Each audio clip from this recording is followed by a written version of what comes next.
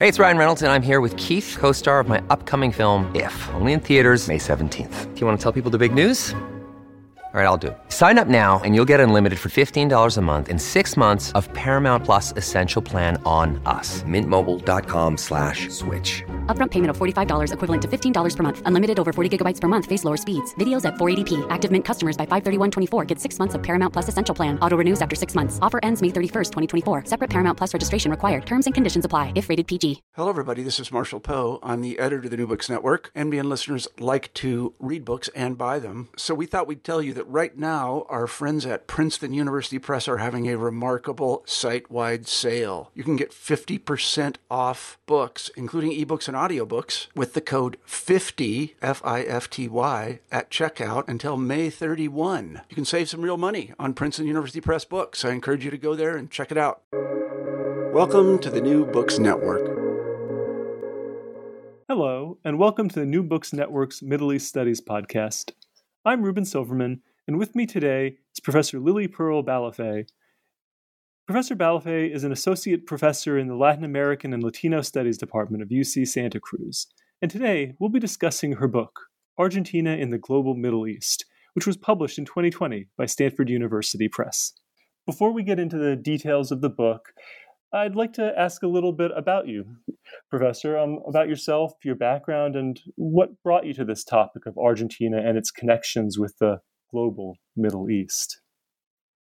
Thanks so much for having me, Ruben. Yeah, I'm happy to talk about that.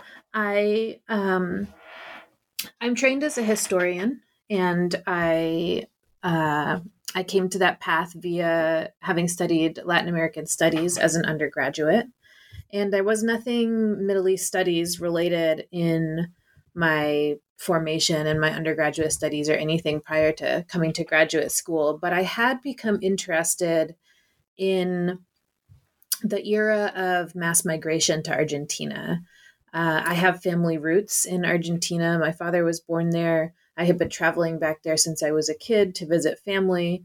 And so I had this natural connection to the place and was very interested in sort of in the abstract interest in this era of mass migration and how it was formative for the country. And by the time I got to graduate school at University of California, Davis, I realized that I wanted to make a dissertation project out of this and that I wanted to focus on a particular group within this history of mass migration that shaped the country. And as I was beginning graduate school, I was thinking really critically about what kind of experiences did I want to have while I was getting my PhD. And one of the things that I wanted to do was to study a new language. I wanted to have that experience as part of my graduate degree. And I was thinking about what are the different groups that, with different national origins, different geographic ties that make up this important page in Argentina's history. And I wanted to study a group that had less bibliography, historiography published about it. And so that's really how I landed, was realizing, well, I think it would be really interesting to study Arabic. And there's hardly anything written in comparison to the bulk of scholarship published about groups like Spaniards and Italians in Argentine migration history. And I had lived in Argentina, in Mendoza, when I was an undergraduate in 2004, 2005. And I had remembered meeting people who told me about how they could trace their roots back to Lebanon or Syria. And that was a memory that just, wasn't a formative memory or anything, but it had stuck with me. I had found it interesting at the time because I didn't know anything about Argentina's ties to that part of the world vis-a-vis migration. And so that really stuck with me. And so I decided to focus on that as the group, as the case study, if you will. And as I got deeper into the project, and this spans while I was in graduate school and also beyond that when I was working as a postdoctoral fellow at North Carolina State University, and then beyond that, in the faculty positions I've held, I began really becoming influenced by what are the tools of thinking geographically and using maps and thinking spatially, and how can that be brought to this project? And so I sort of mutated out of just the more typical critical archival methods that I was using and bringing to the project that had come very naturally out of my training as a historian at UC Davis, and started applying some of these other approaches of making maps and thinking geographically, and how that could really bring some of the ideas that I had, flesh them out even further. And so by now, I still identify as a historian, but I tend to say I was trained as a historian, and I do a lot of other things now in my research. Well, so that's interesting, because you do use a lot of very interesting maps of railroads, of charitable giving, things like this throughout the book. So as we're talking, it would be nice if you could bring up some of those. But first, perhaps you can give a little bit of context and background, because much of the book focuses on particular Arab Argentine people, communities, institutions. But maybe we could think first about some of the elites you talk about who shaped early Argentina and how they envisioned its relationship to the Middle East and of Middle Easterners, Asians, Orientals, however they might talk about it, to Argentina as a start. For sure.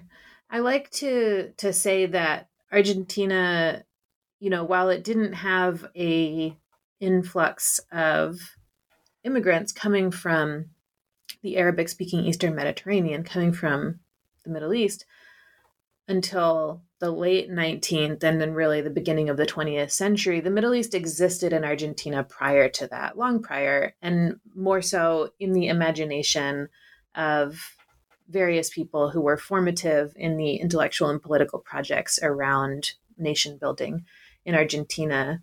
And a couple of the individuals that I look at are Alberdi and Sarmiento, who are both these, prolific political intellectual voices of Argentina's 19th century. And Sarmiento in particular, Domingo Faustino Sarmiento, he was a statesman, he was an intellectual, important thinker in terms of the generation of 1837. And he had actually traveled he had traveled all over the world, but he had traveled in North Africa and had encounters with Bedouin tribes, and he had sort of meditated on this idea of an Eastern other. He had even dressed up and in a sort of masquerade as a Bedouin camel rider, and upon returning to Argentina had asked his sister to paint a portrait of him dressed up riding a camel, which I did not include in my book, but which is a really interesting image to find through Google. You can just Google Sarmiento portrait camel. And he's there perched atop a camel. The lore is that his sister had never seen a camel before, and so the proportions are completely out of whack, and the camel is the size of like a small donkey. So this is all kind of a humorous and backwards way of kind of getting into this larger conversation, which was that the Middle East and the East as an abstract, this was something that loomed in the imagination of thinkers like Sarmiento long before people actually started arriving from that general vicinity of the world. And I say general vicinity because there was not a mass arrival of folks from Algeria per se, which is where Sarmiento had been traveling and sort of formed some of the ideas that he had about Bedouins and Eastern others and the Orient, if you will. But he and many other thinkers maintained this idea around what kind of immigrants were ideal and who was going to be the population of newcomers that was going to positively shape the nation, that was going to abate the state of barbarism that they interpreted as the current state of affairs in Argentina in the 19th century. This had a lot to do with what they considered to be the barbarous state of Argentina's indigenous populations. It had a lot to do with what they considered to be, quote, empty territory that was a threat to the project of national territorial consolidation. And I say perceived as empty territory. Much of the territory that they perceived as empty territory was, in fact, inhabited by indigenous groups and had been for quite some time. But basically, the vision that they formed about who would be the kind of panacea to the woes of this barbarous place would be this idealized, abstract European immigrant. And by that, if you read into the documents and the treatises that they penned about immigration in Argentina, it was very clear that they meant a Northern European immigrant who would be doing a specific kind of work, and that this ran in counter to what they perceived as the nature of immigrants from other parts of the world, including the Middle East. And so in my early on in the book, I sort of look at the way that immigrants from the Middle East were arriving to this country, traveling through space in this country, starting businesses, building networks, all against a backdrop of a place that for a long time had envisioned them as outside of, whose intellectuals had envisioned them as outside of a modernizing project. And that this is sort of what the situation that they were encountering upon landing. Well, so this does bring us to the aspect you talk of settlement and railroads, for example. So you're saying in the book that as people from places like Syria and Lebanon moved to Argentina, they were settling along the railroad lines in many cases. So perhaps you can talk a bit about how the settlement and movement were connected with the rail lines, and perhaps some of your work with mapping might come in here, I think. Yes, I would love to talk about that, because it also gives me a chance to talk a little bit about what role movement played for me in the research process. When I was doing the bulk of the earlier phases of research for this project, I myself was also moving all around the country. I had originally actually envisioned this project as being one that would be comparative, thinking about Argentina and Brazil, and that I would look at Buenos Aires and Sao Paulo as major immigration hubs for people from the Arabic-speaking Eastern Mediterranean. And I did some preliminary research trips to Buenos Aires and Sao Paulo and was kind of thinking along those lines. But as a graduate student, I was applying for funding from, as you can imagine, everywhere that one can apply for funding from. And I ended up getting a Fulbright Hays grant to do a year of dissertation research. And the stipulations of that grant are that you remain in one country. And when I had been applying for that grant, one of the sort of tips that was included in the grant proposal, guidelines for that year, was that they were particularly looking for grant proposals related to Argentina that did not solely concern historical processes unfolding in Buenos Aires, that they were interested in projects that would involve the provinces, or the interior, as it's famously, people envision this juxtaposition historically between the interior, the interior, the provinces, and the metropolis of Buenos Aires. And so just as a thought experiment for that grant proposal, I started thinking about, well, how could I think about proposing a project that would weave together histories of the interior, histories of the provinces, and think of them in ways that are connected with Buenos Aires rather than in juxtaposition. And so through that grant proposal writing process, and then getting the grant and landing in Argentina to do that year of research, it was honestly that twist of funding fate that really, set me on the path of thinking about geography and space and interconnection and mobility in Argentina, rather than thinking comparatively and transnationally. And as I had been previously thinking. So it just goes to show, it's always worth doing the thought experiment of that grant proposal that you think is maybe a long shot or a reach, because it can end up shifting It can end up shifting the gears of your thinking in fundamental ways, as it did for myself. And when I was doing research there, I did a lot of moving around from province to province, long distance bus rides, hopping on a bus in Buenos Aires and taking it for hours and hours and hours, 10, 12, 14, 17 hours to get to a far-flung province. So that's all to say that I spent a lot of time in transit myself, staring out the window, just looking at the landscape going by and thinking about the role of movement. And all of these bus lines that I was taking, where we're traveling on, for a majority of it, major connective highways and infrastructure that link up the provinces today. But I was well aware that this was not how people would have been traveling during the time period that I was researching, in which people would have been primarily traveling by rail. Now, the rail is almost non-existent in terms of passenger rail in Argentina. It has been almost entirely decommissioned, going all the way back to the mid-20th century.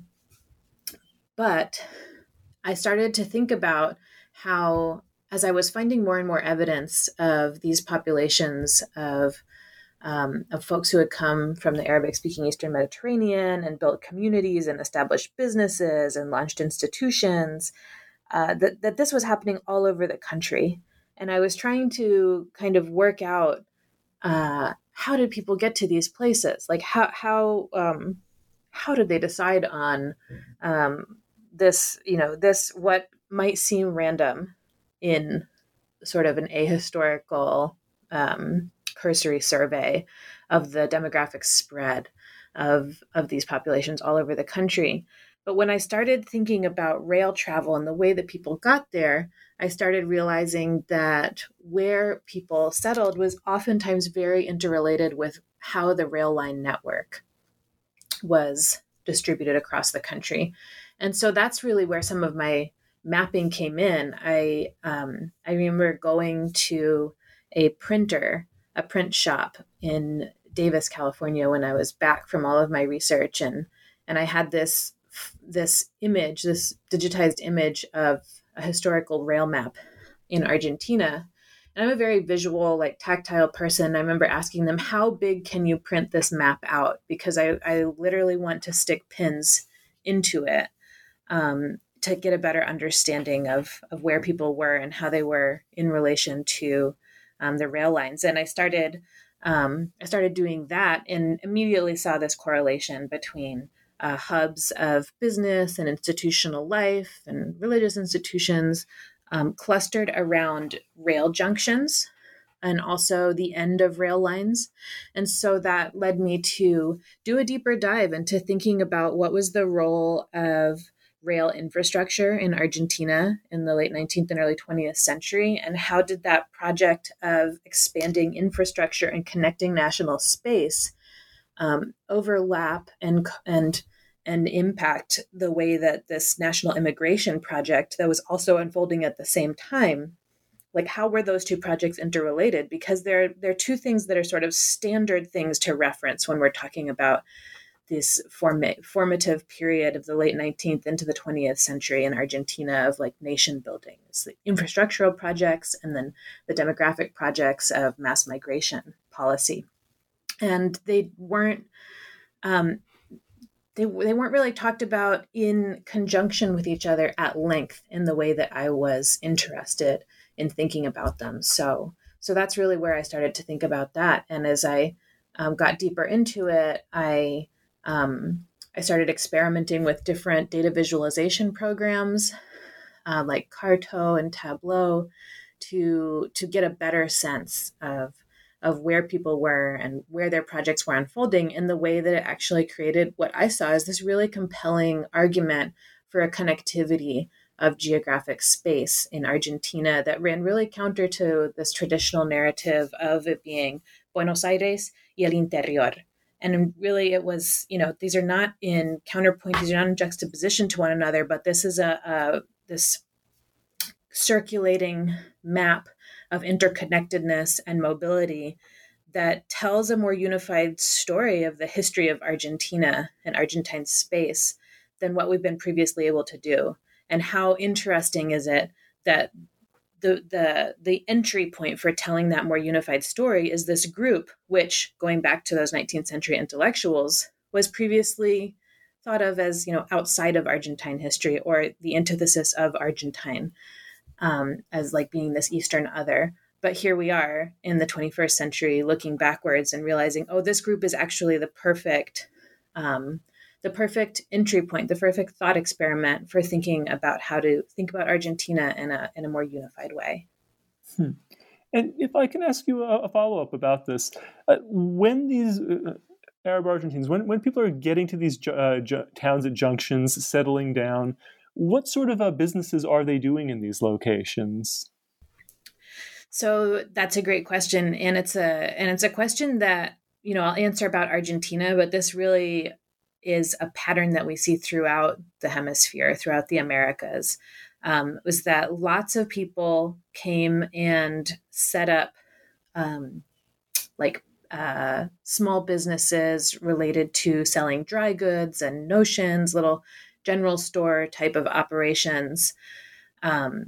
Many folks worked their way up to that by first selling door-to-door, peddling. And while this is absolutely not everyone who came, we see in a huge amount of folks kind of going this pathway of selling small goods, notions, dry goods, general store supplies, particularly, especially when we start getting into these more rural spaces, frontier spaces, where they served a really important role. And we can see why it makes sense if we're starting now thinking infrastructurally about, good business models at the end of a railroad line, or good business models at a rail junction. Like, what do people need? What kind of supplies do they need? And from there, a lot of folks, not everyone by any means, but we see many cases in which folks worked their way from those kinds of smaller operations to owning multiple of those operations. In the case of Argentina, I found several examples where folks would buy up little dry goods businesses, storefronts, general stores at several locations, like along a rail line, and would presumably move between them to manage those businesses. So kind of mobility at a micro provincial scale became really clear as an important aspect of people's lived experience. And then sometimes people would start selling por mayor, so like bulk distributing. And this was not everyone. There were also people who came who were, from intellectual backgrounds, who came and established robust careers working in the Arab Argentine press, for example, literary careers, artistic careers. But there was this huge amount of folks who followed this career path that had to do with commerce. And just statistically speaking, I could see the prevalence of that particular career path when I started working with a particular set of archival documents that became very central in this project of mapping and understanding demographic distribution. And these were a set of archival documents that were these business directories, or guías de comercio. And they were, I like to describe it essentially like a yellow pages, except that, especially with my students, like more and more with each generation, saying that something is like the yellow pages just dates me, and people less and less know what I'm talking about. But they were these directories that would contain people's names, where they were located, what kind of business they held, and oftentimes would contain like coordinates or instructions for how to reach that, business from the rail line, like what branch of the rail system one needed to take to be able to get to the place where they were. And these were oftentimes guides, like business guides that were compiled and printed by printing houses in major cities like Buenos Aires and Cordoba in the middle of the country. But they would contain information about people all over the country. And so when I started finding these guides, which were published at intervals, I began this project when I was a postdoctoral fellow. So after I had finished the dissertation, I began this project of crunching all of the numbers from these guides to just try to get a better handle on where were people, what were they doing? Because I couldn't go to every single tiny town, 17-hour bus rides all the time, notwithstanding, I still was nowhere close from an on-the-ground research perspective to saying, okay, well, I'm just going to visit every town where people were. That's impossible. They were everywhere. And so I thought, well, if I could get a bird's eye view of where people were, that would be helpful in this project. And so there was, by the time I got through crunching the numbers and making massive spreadsheets, thousands and thousands and thousands of cells long, I had somewhere upwards of about 12,000 data points over the course of about 1907 to the mid-20th century, which were the span of guides that I was looking at. And from there, started making some rudimentary, more crude maps to show me where people were. And that sort of really opened my eyes to thinking, yes, I am on the right track, thinking about the connectivity of space across the provinces and with Buenos Aires, and how it was really these regional networks that undergirded the transnational public sphere and these transnational relationships that are also really important to examine in the context of this migrant population, but that we sort of sometimes overlook when we're thinking about these transnational political connections or artistic movements, et cetera, which I also talk about in the book. I talk about those dramatic, cross-oceanic ties and the movement of people and things and ideas across long distances like that. But what I started to really see through this mapping and working with these archival sources, with these directories, was that there was all of this movement happening at a smaller scale, distance-wise, but of a huge scale, volume-wise. People were just on the move all the time for lots of different reasons. And it was that movement and that mobility that forged connections that were integral to like major institutional projects happening in Buenos Aires, or forms of transnational connection that were happening between Argentina and Syria and Lebanon and surrounding region. Well, I do want to ask you then about the cultural aspect that you mentioned, because that was a part that really interested me in the book. You talk about the way that movement through this geography and the larger global Middle East was really an essential aspect of the art and the culture of the diaspora. So maybe you could talk about some examples that stood out to you that illustrate this movement that you're talking about, these flows that you're talking about, whichever ones come to mind or that you think are particularly evocative, I'd love to hear about. Sure. I'll talk to you about the case of Oriente Film, which was a group of individuals whose story I came across pretty early on in my archival research. And I really feel like that their story was an entry point to me for thinking about some of these larger questions. So when I was doing some early research at the Biblioteca Nacional in Buenos Aires, I came across these newspaper articles from the late 1920s about a group of cinematographers who were calling themselves the Oriente Film Crew. And I was fascinated by their story, particularly because if you remember, early on in my research, I was thinking about doing a project that looked at Argentina and Brazil. And so I was particularly interested in the story of this film crew because they were, at the time of the articles that I was reading in that newspaper in the late 1920s, they were traveling to Brazil, to Sao Paulo and several other locations from Buenos Aires to film some documentary films about their community, their broader Latin American, Syrian, Lebanese community. They were going to different sites of importance. They were going to visit prominent community members. They were going and filming in textile factories owned by prominent members of the community in Sao Paulo and interviewing them. And they were filming landscapes of Brazil and then bringing these films back to Argentina and doing public showings of them and saying, look at these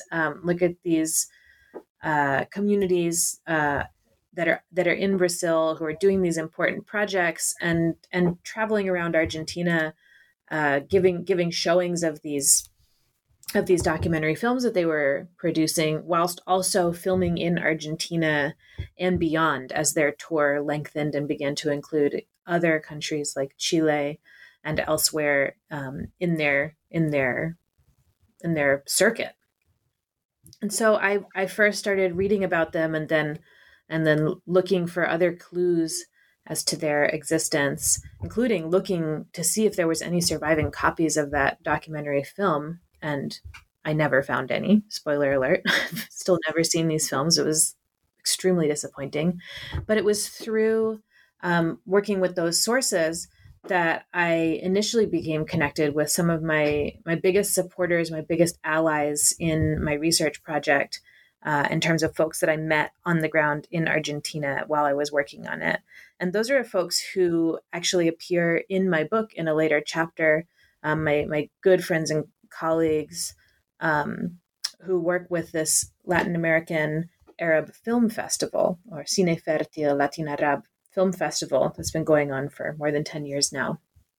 And they were really interested in what I was researching because they thought, well, how interesting that that you're working on this historical case study of folks from Syria and Lebanon who are traveling around Argentina and trying to build cultural bridges between Latin America and the Middle East, sort of essentially, if we look at the basic aims of what they were doing. And they really saw a reflection of some of the things that they were doing in their own projects to create film festivals in the 21st century that would bring together, through processes of co-production and exchange, artists from the Middle East and from Latin America in their Latin Arab film festivals. And so my colleagues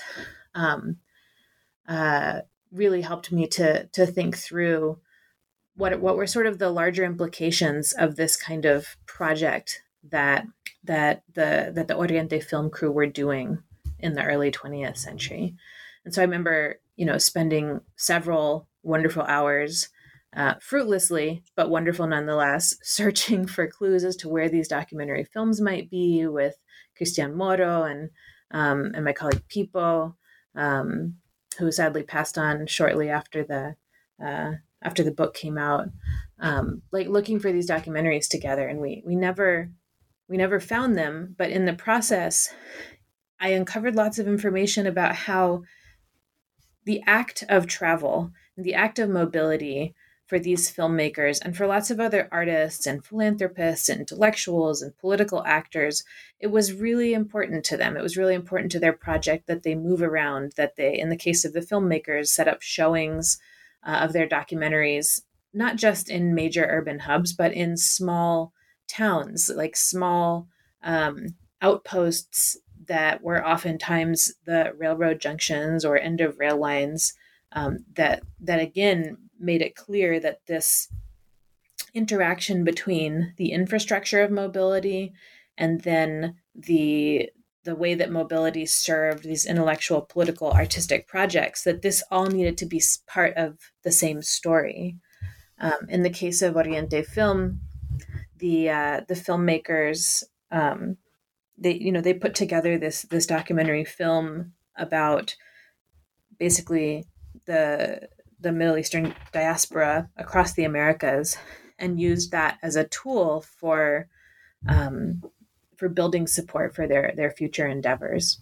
And I see it, their story is unique. Like there were not a ton of, that I was able to ever find. There were not a ton of filmmakers running around doing this. So it's not so much like studying this group as emblematic of a much, larger vocation that many people had, but more as starting to see emerging patterns about what the role of mobility was for artists and intellectuals and political actors, et cetera, and starting to see that reflected in a lot of different people's stories. So, of course, Oriente Film is one interesting story of one group that I cover in the book, but there's lots of other groups too, like poets and politicians and writers and comedians who all used the act of travel to forge a network of connection and support for their projects, which not only built networks across Argentina and across the American hemisphere, but also transatlantic networks that connected them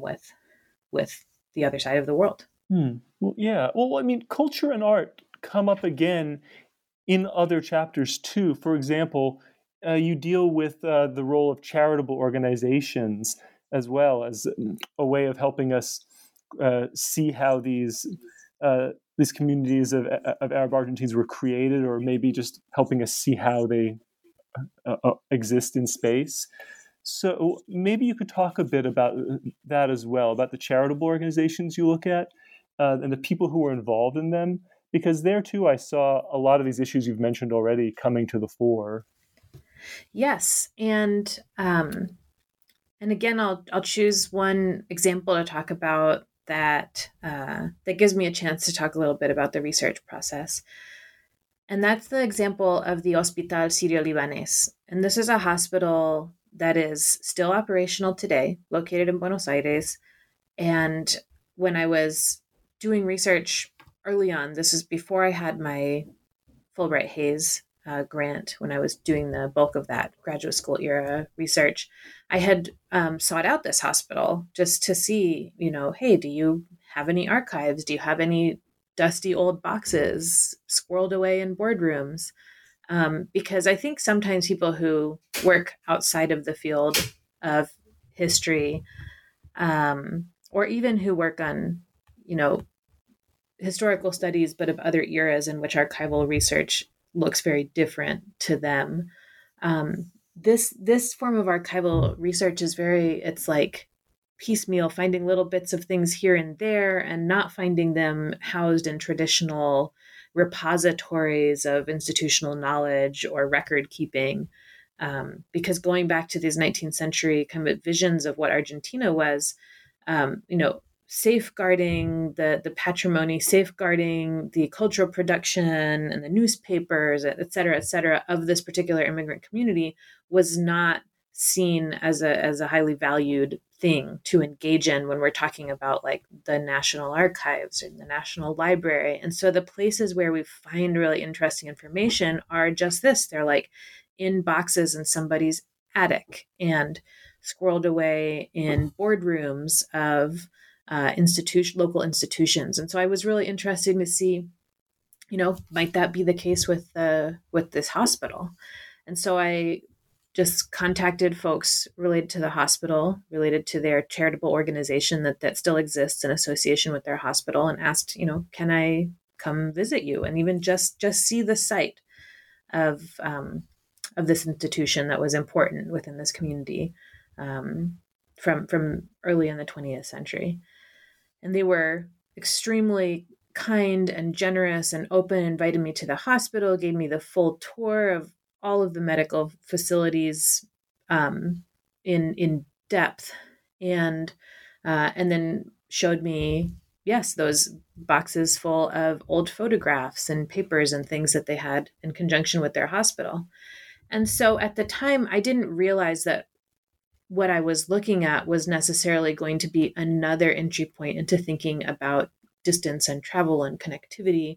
I thought I was just sort of delving into the case study of a particular local institution in Buenos Aires.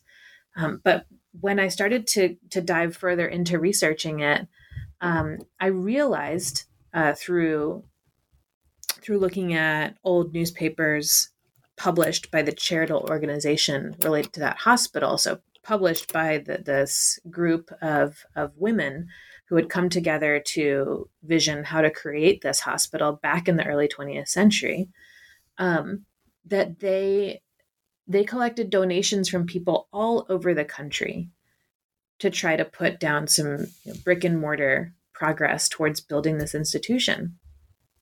And I had another opportunity to crunch a whole bunch of numbers, make another enormous spreadsheet, thousands of cells long, to try to envision, okay, so they're writing these lists of dozens and dozens and dozens, hundreds of donors down in this sort of newsletter that their organization is publishing.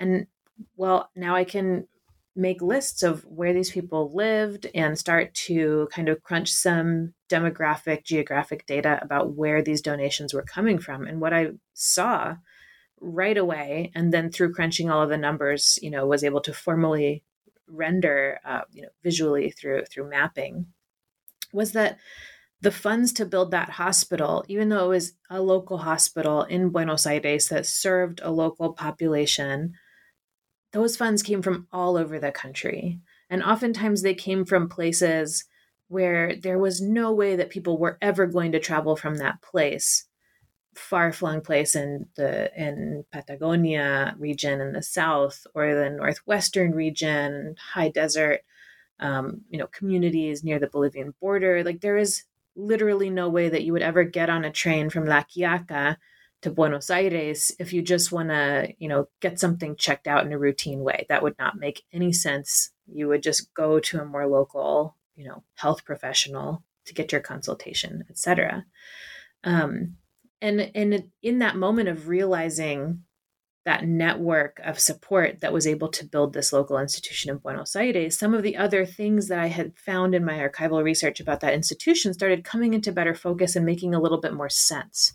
Like, at one point, I had found these advertisements that the hospital was running after it had opened its doors in 1937 that was offering medical services remotely. And they were offering analysis of spit and urine and blood and various other bodily products. They were offering that folks could send them in the mail to Buenos Aires to be analyzed in the labs at the hospital by their own doctors and medical staff, and that then the report on these samples, on the health implications drawn from these test results, would be sent back to people.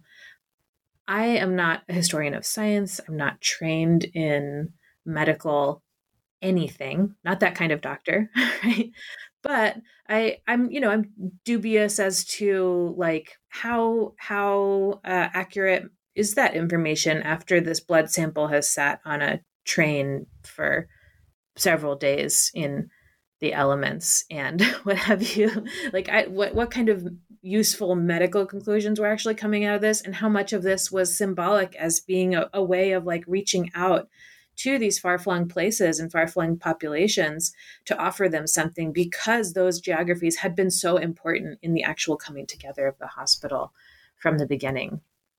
And so when we look at the history of that hospital and we see things that the organization of women who launched the campaign to build that hospital, they didn't just get involved in building the hospital. They were also involved in charitable campaigns that connected them with the Middle East, that connected them with disaster victims who they would send charitable aid to, much in the way that many other philanthropic and charitable organizations that came out of this community would do these similar campaigns of mutual aid and support. But it really, looking at the hospital in particular was a launch point for me to start envisioning these institutions in different ways, as not just being products of local conditions serving local needs, but really being something so much more expansive than that. Well, that's interesting. Can I ask a follow-up question, though, which is that in looking at charity and charitable organizing, you also look at the way that women played a role, a particular role in the Arab Argentine community. Maybe you could expand on that a little bit too. Yeah, I would love to. So one of the things that really stands out to me, if I'm thinking about the early research that I did towards this project when I was a graduate student, and just trying to kind of scratch the surface and see what has already been written about this community. A lot of times I would find examples of little historical vignettes or local histories written under the auspices of some heritage association, like a mutual aid society who had funded a study of Syrian and Lebanese immigrants in that particular town where it was located. So all the way from that like micro local level up to these newspapers that had national circulation that were produced within this community, like the Diario Sirio Libanés or the Gaceta Árabe or Mundo Árabe or several others. I would see this narrative repeated about how the espíritu emprendedor, this enterprising spirit, could really be credited for the success in financial integration, and community like leadership projects or political success. That this sort of vague notion of an enterprising spirit was really the driving factor between people having success with their business, political, artistic, etc. ventures in that community. But that's a term it's vague. It doesn't mean anything. Like what is a enterprising spirit? And so the more I looked into when these articles were talking about the enterprising spirit, they really, what they're talking about are how it's important men in the community who are making progress, right? And it was actually a way of hiding the way that other groups contributed to the formation of important networks of support, institutions and groups that facilitated projects in terms of philanthropy, cultural, linguistic preservation, educational projects of mutual aid, that there was all of these other groups who really made those gears turn that were not included in this narrow vision of the espíritu emprendedor being the sort of history of great men in the community. This is not something that we see that's unique to this, to this historical case study that is, my book and the general topic of Middle Eastern migration in the Americas, right? But I was interested in going beyond that idea of the enterprising spirit, like who are the other groups that are really important? What kind of projects did they do? And just immersing myself in the newspapers, like the ones that I mentioned before, like Diario Sirio Libanés and Gaceta Árabe and many others, it became immediately clear how important the role was of these philanthropic mutual aid organizations and how they were not exclusively by any means, but predominantly run and managed by women in the community. And these are kinds of organizations that had, were housed within religious organizations or were standalone mutual aid societies. These were not unique to this particular group. There were like versions of this in the Italian Argentine community, Spanish Argentine community, et cetera, et cetera, et cetera. This was like a model of philanthropic organizing that often played an important role in the performance of respectability politics and assertion of pertinence to Argentine society at large, and a way of like staking a claim in the nation through doing these philanthropic projects. Like this is a pattern that we see elsewhere, not just in this community. But talking about it in relation to this particular community was something that was really important for me to illuminate the role that they played in these processes of connection and mobility, in terms of it widening our view of how these networks were formed regionally, locally, and then transnationally, and how it was a project of so many different social sectors of Arab Argentine society, including centrally and very importantly women who worked for organizations and like the Hospital Sirio Libanés and many others. Huh. Well, and you mentioned international. That's the last kind of area I'd like to have us talk about a little bit, because after World War II, many states in the Middle East gained independence and experienced revolutions with, charismatic military leaders, which I think brings to mind Argentina and Perón for many of us.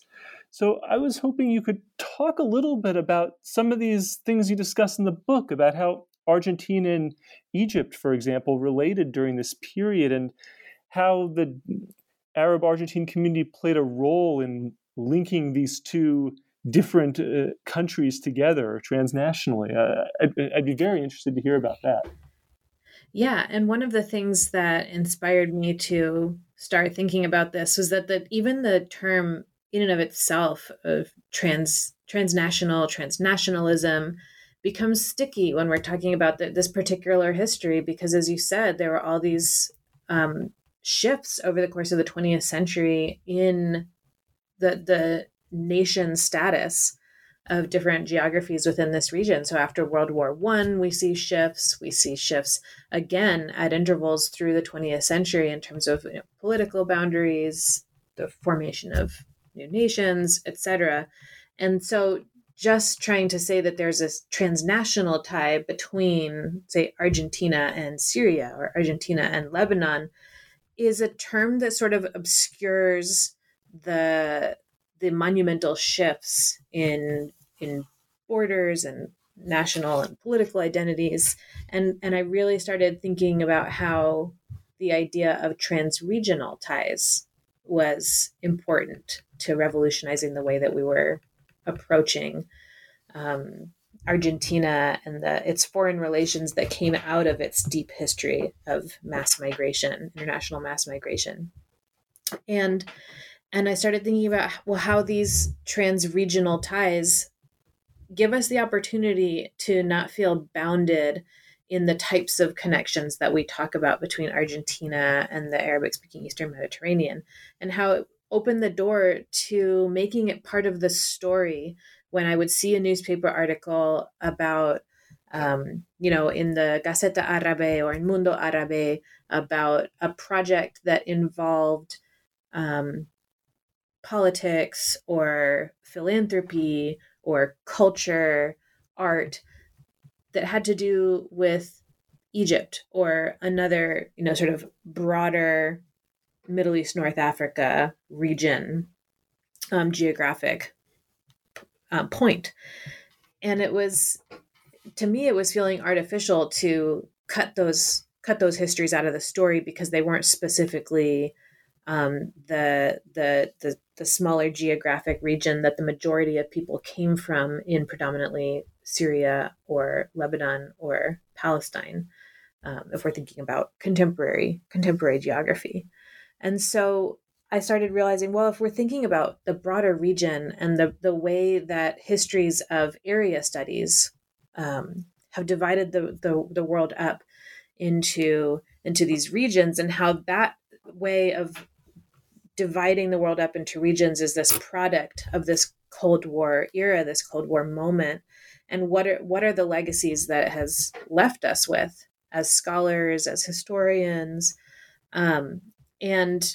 and I started thinking about how that was one of the main interventions that I wanted to make with my book, was something that was going to muddy those waters of separation, something that was going to challenge that top-down area studies perspective that renders intellectual pursuits related to Latin America or the Middle East as separate endeavors. And so looking at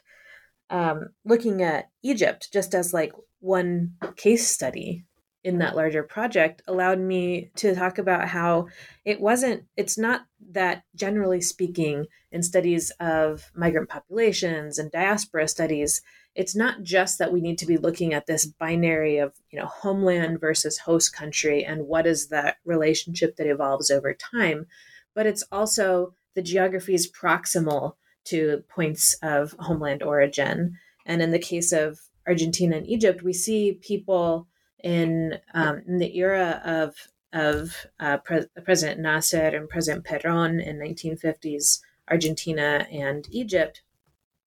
That was an opportunity for saying, look, the people who really cared about what was going on in Egypt and what was going on in Argentina, and whether or not the leadership of Nasser might be a new opportunity in terms of Arab-Argentine relations, the people who really cared about that were not just Egyptians living in Argentina, right? There were a handful of those, but these were people who were from Beirut, people who came from various different cities in Syria, who were really involved in this project of trying to bring together intellectuals and politicians from Argentina and Egypt, and there was correspondence too at the highest levels of national leadership. I worked with a set of personal correspondence between President Perón that he had sent to President Nasser towards the end of his time. Well, after the end of his time in office and when he was in exile, and so that was a really interesting experiment, right? Just like thinking outside of the box of, first, I had covered the connectivity and the way that mobility played a role in these local and regional provincial networks that help us to better understand transnational relationships.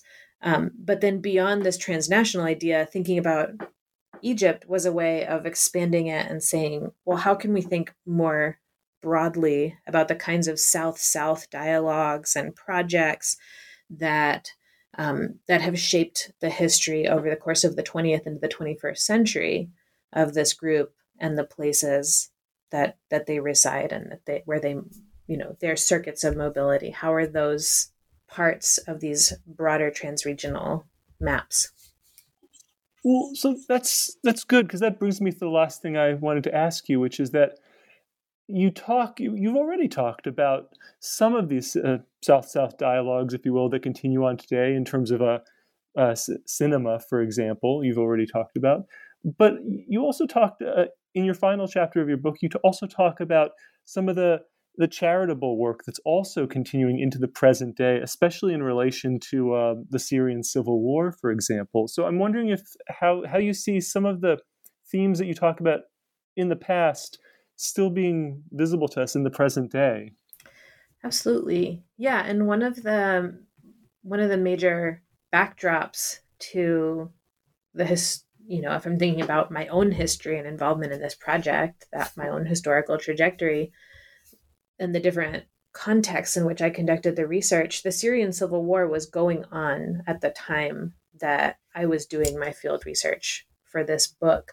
When I graduated from my doctoral program, that following summer in 2015, we saw this profusion of folks trying to cross the Mediterranean on boats, and the media rendering this as a, quote, Mediterranean migration crisis. And so the narrative of crisis was so deeply intertwined with descriptions of mobility that this was the elephant in the room when I was talking to folks in Argentina who were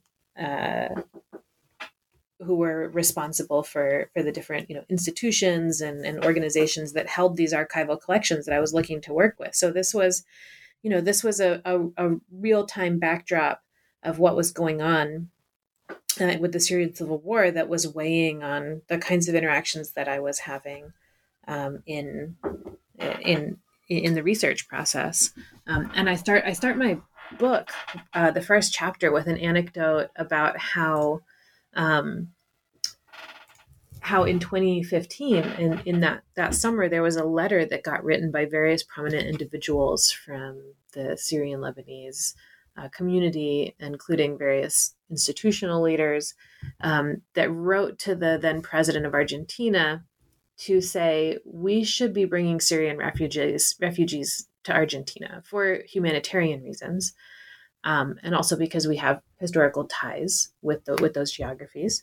We should be bringing them here. And hey, by the way, wouldn't that be a great opportunity to have them settle unpopulated parts of this country like Patagonia, right? And so that part about like settling unpopulated regions, and oh, by the way, maybe they could go to Patagonia, like that was more of an aside and in this whole correspondence, but I zeroed in on it right away. And I was like, how interesting of a mirror is this? I've come full circle from thinking about these 19th century nation building projects and intellectuals like Sarmiento and Alberdi, and thinking about internal colonization projects and who that would be, and how interesting to see it like mirrored and yet inverted in this interesting way all of these years later, by 2015, in which we're talking about a group of migrants that was not seen as ideal back then, but thinking about processes of, sort of filling, quote unquote, interior space by processes of mass migration that were like still coming up in 2015 in this discussion about the Syrian refugee crisis as they were rendering it. And I saw it, the process of modern day forced migration, displacement. These are all moments for rearticulations of people's relationships towards and positionalities regarding these dual geographies that are formative in people's places of enunciation, their understandings of who they are and who their community are. And we see everything from concrete policies regarding Argentina's relationship to Syrian refugees, and at that moment, and starting in the 20 teens, and all the way down to just at individual levels, people reflecting on falling on different political sides and opinions about what was going on. There was no baseline like consensus about what the Syrian civil war meant and represented and the actors involved. But people also just reflecting on, how contemporary processes of migration displacement were bringing them into a place of thinking about their own relationship towards Syria, for example, or the broader Middle East region. And so that, it never was in too far from my experience doing the research, was thinking about these, contemporary processes, and including towards the end of the research for the book, I started working even more closely with my colleagues from the Latina Rab Cine Fertil, or organization, these folks who put together these film festivals, and we're working really closely with my colleague Edgardo Bechara Al-Hurri, Pipo, and talking about in the 21st century experiences, histories of mass migration and displacement, the role that they have played in these international projects of bridge building, like his organization was trying to do, in building, cultural bridges and intellectual bridges. And I felt like that was really important to include in my book as well. It's really can be easy as historians to just sort of wall ourselves off and say, I'm talking about this moment in the past. And it's the elephant in the room that these other things were going on in the present at the time that I was writing it. But I felt like in the case of this book, I couldn't do that. There could be no walling off. And so that's why I tried to really intentionally bring that contemporary moment, that contemporary context in full frontal, bring it in to the book in the final chapters. Well, I mean, it makes for a fascinating conclusion to a book that I really enjoyed overall, too. And I feel like we have only scratched the surface of some of the details and anecdotes and information that's contained in it. So on the one hand, I hope people listening to this will go out and find the book and read it, because I think they'll enjoy it and have a lot to learn from it. But on the other hand, as a final question, I'm just curious to you, what are you working on now? And now that this book is done, it's out, what have you turned your attention to? Well, I have a couple of projects going, one which seems like a logical leap from this project, which is I'm working on an article related to histories of Middle Eastern migration and business in the Caribbean basin. So looking at a similar historical period of late 19th into the 20th century, but kind of shifting to a geographic margin of the map of that overall diaspora, the Caribbean basin. So Central America and northern coast of South America and various Caribbean geographies. And using my experience and expertise that came from writing the book to apply and ask questions about a different geography within the hemisphere. And I'm originally thought maybe that would be a much bigger project. I'm sort of relegating it more to an article now and perhaps a future point of departure for research. But the thing I'm pouring most of my energy into right now would be on its surface completely unrelated to what I wrote this last book on. But I actually feel like is a project that is this really natural culmination of the different kinds of experiences that I had in transforming my own thinking about space, place, and history. So I'm currently working on a book called American Venom, and it is a study of venomous snakes in the Americas and the different kinds of geographic, historical mobilities and connectivities that they represent. And so I was originally doing some archival research towards this other project about Middle Eastern migration in the Caribbean basin, but came across a whole collection of photos from the 1920s of venomous snakes. And these photos were part of an archive of materials related to the United Fruit Company, now Chiquita, that was one of the first major case studies in multinational corporations arising out of the growth of U.S. international capitalist ventures. And so this was like a banana company that that had its tentacles in everything from politics to infrastructure, to agro industry, to migration policy in the Caribbean basin, primarily. And I was completely confused. Why, doing research on this corporation, why did I find a bunch of file folders full of pictures of like rattlesnakes and vipers and various other kinds of snakes? What were they doing there? And the materials themselves weren't labeled with any explanations. So I got into researching that and just went on a deep dive out of curiosity, what were these snakes doing in this archive? And the answer is that they were part of the tropical research wing of this organization, of this corporation, and that there was these attempts to come up with an antivenom. Medicine, if you get bitten by a venomous snake, is called antivenom or antivenin. And the United Fruit Company had a vested interest in figuring out a cure for snake bites, because who's getting bitten by snakes? Well, people picking bananas from banana plants where extremely venomous snakes like to hang out, because that's a great environment for them. And so this just started me on this. It was just like the first domino falling. I just fell in love with the possibilities that I saw in a project that placed animals at the center, because animals don't care about political boundaries.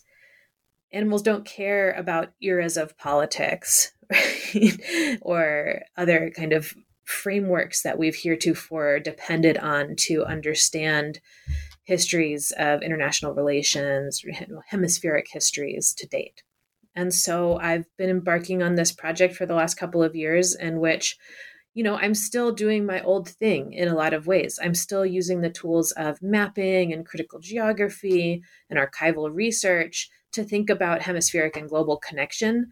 But I'm trying to take it a step further and say, how can we push those narratives of connectivity and linkages across the hemisphere? How can we push those to a new level if we really center animals and the environment in our understandings of those connections? And I think that it's the perfect way to do a project that highlights those connections, because it gives us opportunities to think about all different, I think of them as kind of buckets of history, right? Different subfields, different buckets like public health, medical history, science and technology, natural history, environmental history, labor history, migration history. All of these things come together in the story of venomous snakes in the Americas.